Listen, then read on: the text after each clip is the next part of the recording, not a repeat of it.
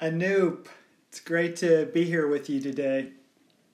Thank you so much for having me. It's really good to be doing this. Well, I've been wanting to talk to you about. I feel like you're in a really interesting position because you're not only in an academic institution at Harvard as a postdoctoral fellow, I believe, but and you can correct me if I'm wrong, but you're also on the front lines of actually implementing sanitation in a very complex setting. And so I'd like for you to tell us about your organization and what it aims to achieve. Yeah. So thank you for laying that out. Yes. So I'm currently a postdoc at Harvard. That's one of the hats that I wear. I got my DRPH at Berkeley prior to that, and my focus has always been on sanitation, and part of that is because I started an organization about 8 or 9 years ago that aims to deliver high quality sanitation services throughout rural India. So for a little bit of context and background, the World Health Organization's Joint Monitoring Program estimates that there's about 350 million people in India who are defecating in the open every single day. And so the definition of that is you are either going out behind, some bushes or out on the side of the road, out in the fields. It's basically just, the title is pretty self-explanatory, open defecation. And people are doing this, or they're sort of engaging in this behavior because they don't have access to a toilet. And so, if we look at what are the root causes of not having a toilet, there's several. There's several of these what we call social determinants of access to sanitation, and some of them are fairly self-explanatory. So poverty, right? So people in large parts of India cannot afford to build a toilet for themselves. So that's one thing. But then another sort of consequence of poverty that we find is that people don't have enough space. So the average rural family where my organization works, or one of the areas where we work, they only own 360 square feet of land. So that's smaller than a 20 by 20 foot room, right? And that's shared on average by about 5 people. So the government's recommended toilet technology is 67 square feet. And so all of a sudden, it's about 18 to 19% of someone's land would be taken up by a toilet. So they physically do not have the space. And you can imagine that's in rural India. And urban India, in informal settlements, which are extremely dense, there's even less space. So those are some of the social determinants of why people do not have a toilet and thus defecate in the open. And so what my organization does is we're sort of designed to address some of those issues. So what we do is we build these community sanitation facilities in rural India. So these are large, toilet blocks. Typically have about 8 toilets for men, 8 toilets for women, and they're built on land that's donated to us by the government, and they're free to use by the public. And what we do is all the waste is stored in a biogas tank, which is this big underground tank where it decomposes to form methane gas, and we use that gas to generate electricity, and then the electricity is used to power a water filtration plant that filters raw groundwater. And we then sell that groundwater, or filtered groundwater, I should say, to the community for a very nominal fee, and then we use that revenue to sustain our work. And so that's kind of the model in a nutshell. What we found is that maintenance and you have to keep the toilets maintained. No one's going to use it if it's not maintained, if it's not clean, if it's dirty, etc. And so that's a big part of our focus. So that's kind of the organization in a nutshell. I'm very agnostic towards the technology we use in India. I don't think India's sanitation crisis is because we don't have the right technology. I firmly believe it's because we don't have the systems in place to deliver high quality and suitable sanitation solutions to the people who need them most. And so, if in 10 years our organization is building private household latrines because that's what people want or that's what the need is, then we'd be happy to do that. The point is that we exist, A, first and foremost to serve the needs of the community, and B, we want to do that by addressing the root causes of the issue that they face. That's excellent. So now I want to ask you a little bit about some things that are happening on the ground with your organization that you're excited about. And I'll probably get to some challenges next, but let's start with some of the things you're really excited about. Yeah, I mean, obviously this past year's been tough. It's been really hard with COVID. Last year was the first year that I was not in India since 2010. I've been going back at least 2 to 3 times every year since 2010 when I really started this work. And so it was really hard to be away from the community. And yet what we're seeing around the world is COVID, it pulled back the rug on so many of these deep societal issues, whether it's in public health, whether it's in, social justice, whatever it might be. And that's no different with sanitation. And given the emphasis, this renewed emphasis we see on hand washing, the renewed emphasis we see on hygiene as a result of COVID, it really, whether it was the government or whether it's our funders, they really, they have a renewed sense of urgency around our work. And so there's a lot of buy-in. We recently finished piloting our solution. So we have 8 of these facilities in 2 different states. We're serving close to 6,000 people a day, selling about 100,000 liters of safe drinking water a month. And we've learned a ton. And so what our funders and what our board and what our other government stakeholders are telling us is that we need to now sort of aggregate our learnings from the past few years and sort of develop a solution, a district-level solution. So there's 718 districts in India, and some of them are obviously, they range in size, but the ones that we work in or where we work tend to have 2 to 3, maybe 4 million people. And so these are big districts within a state. And what the government wants now, what our stakeholders want, is a plan that can be implemented at the district level. So, and what that looks like is, okay, can we go to a district and say, we're looking for the funds to construct maybe 30 or 40 or 50 of these facilities. And what we will do as an organization then is ensure that they're maintained, ensure that they're sustained. And what we'll also make sure is that we're collecting high quality data so that we can track our impact over time and sort of demonstrate over time that these facilities and this infrastructure is making a difference in people's lives and in the communities. And so, I think that's the thing that I'm really excited about, because for the last 8 years or so, we have been thinking about this facility by facility. Okay, we got to build another one to prove the concept, to test things out. And I think we're finally at a stage where we can think bigger. There was a time when building one facility was we couldn't think bigger than that. That was the biggest thing we could think of. And now we're being challenged to think, okay, how do we take this to a district level, right? How do we get the government engaged? And what's really exciting is that the government is very much behind us and with us on this. And so we have to sort of, take advantage of that support and sort of while it's there. Wow. So you are becoming the franchising McDonald's of sanitation. Yeah, exactly. Sorry, that was a bad metaphor or example.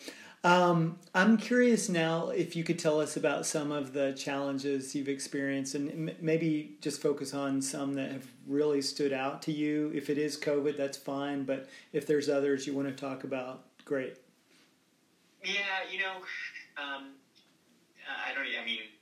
how much time do you have? I mean, I think in terms of challenges, you know,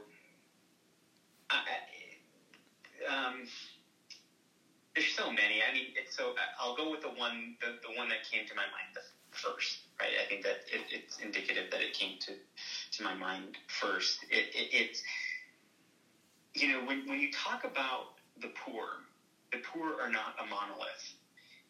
It is not one thing that is equal in its makeup, right? And in India, for example, you can go to a poor, where we started working as a state called Bihar, and Bihar has, as per the 2011 census, at least 104 million people, 80 to 90 million of whom live in rural areas, and probably 60 to 70 million who don't have a toilet. Very rural, agrarian society, and Bihar is by far the poorest state in India.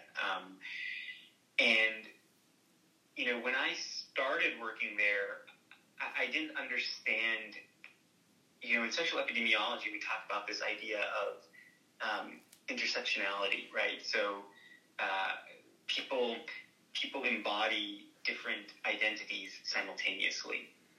So, for example, I identify as a cis man, but I also identify as a cis brown man, you know, as just an example.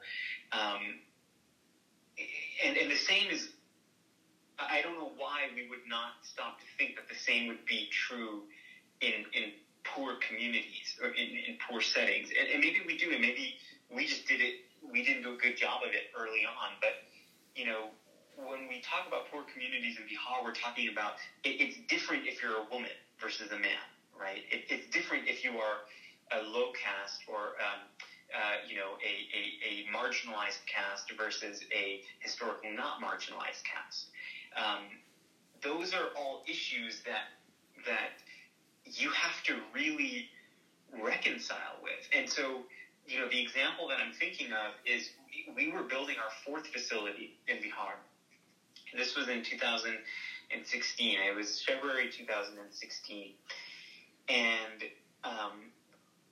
we were building this facility on government land that was supposed to serve this community of Dalits. And Dalits are they are the lowest caste group in India. The so-called untouchables in India. And no one in this community had a toilet in their household, or maybe very few. And what's interesting is that, you know, maybe 100 meters up the road was a high caste community. So imagine you have this community of Dalits living sort of kind of in this wooded area next to this clearing of government land. And 100 meters up the road, you have this high caste segment of the village living, you know, sort of on the other side of the road, but 100 meters up. And incidentally, where we were building our toilet block was next to this field where the high caste family boys would come and play soccer every day. And so we're building this facility, and we started hearing rumblings from some of our construction managers and construction workers that they were getting threatened by these boys, that you know, the boys are coming in saying, you're not allowed to build this facility here. And so, you know, I was like, what? I don't understand what's going on. So one day I went and I sort of checked it out.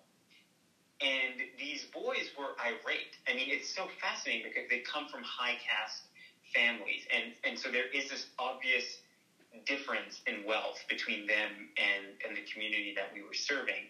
And yet, if you think about what does that actually mean in the context of all of India, right? So even though they're high caste in a village, they still would be extremely poor in a city, in say Delhi or Mumbai, right?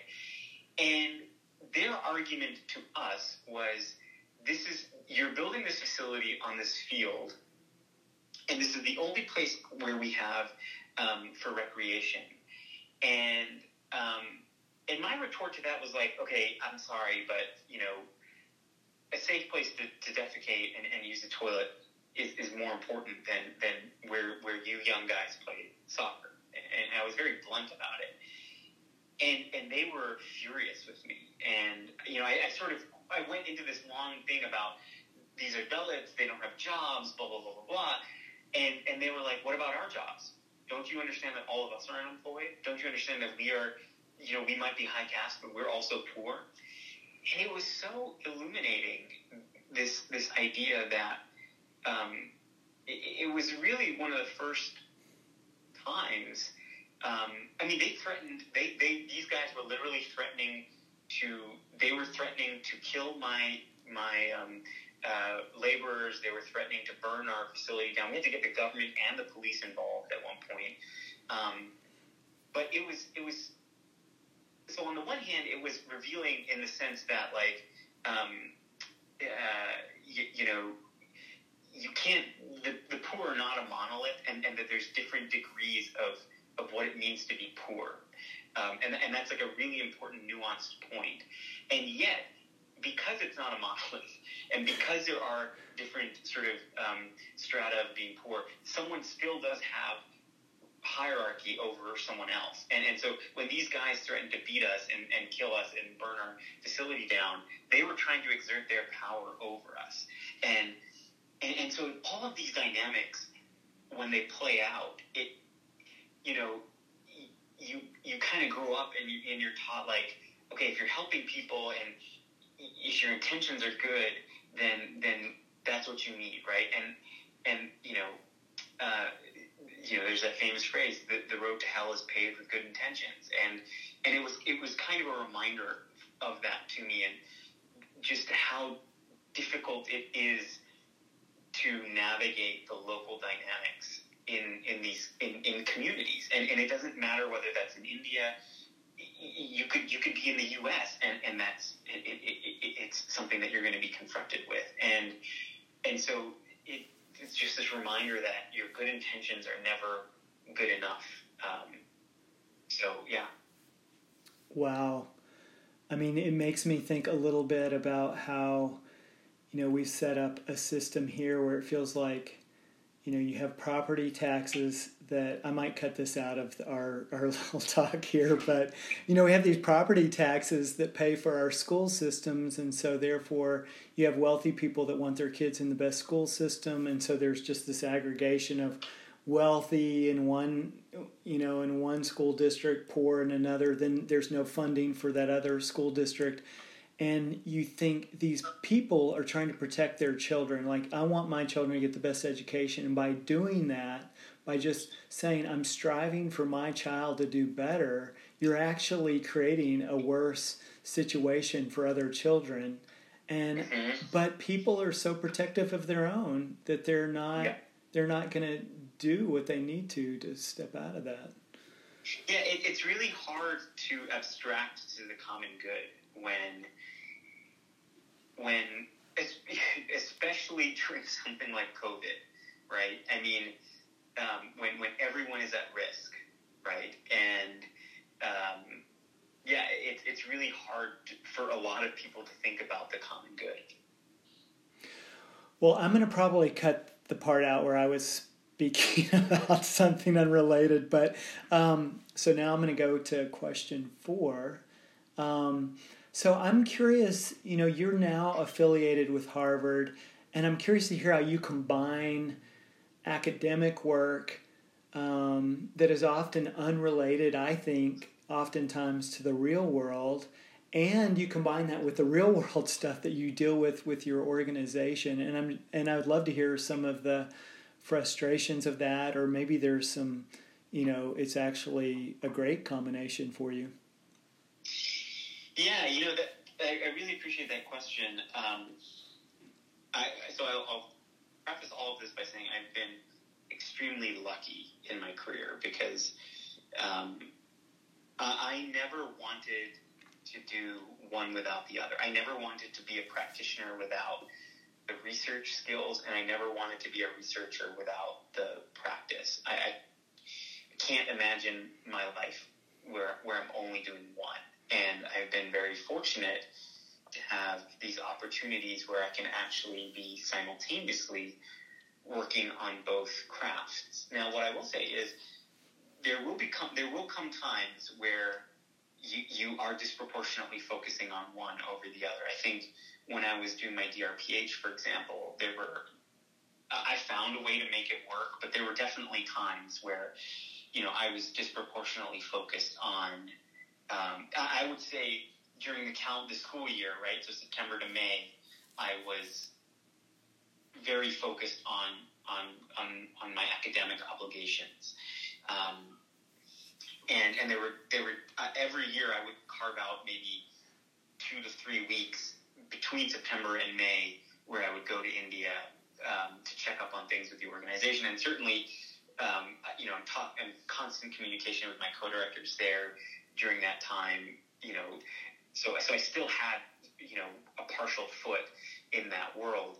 And then the summers would be completely dedicated to my organization working in India, being there. And so you have to kind of find ways to make it work, right? On any given day, it's not like, I'm spending exactly 50% of my time doing one and the other 50% doing the other. There's ebbs and flows, and you kind of have to be okay with that. When I finished my DRPH, I was very... I wanted to. My goal has always been to have my organization be one where we provide direct services, but we also do very high quality translational research, right? So research that is informing the delivery of our services. Those are two. Those are. That has always been my goal, and so obviously getting a DRPH trained me in the scientific method and actually what it means to do research and high quality research. And now at Harvard, I'm sort of refining those skills. But what I love about being at Harvard is that I'm at the medical school there, and I'm in the Department of Global Health and Social Medicine, and it's a department that's chaired by Dr. Paul Farmer, who is the co-founder of Partners in Health. And so there's this whole ethos within the department of doing research that is translated into action. And so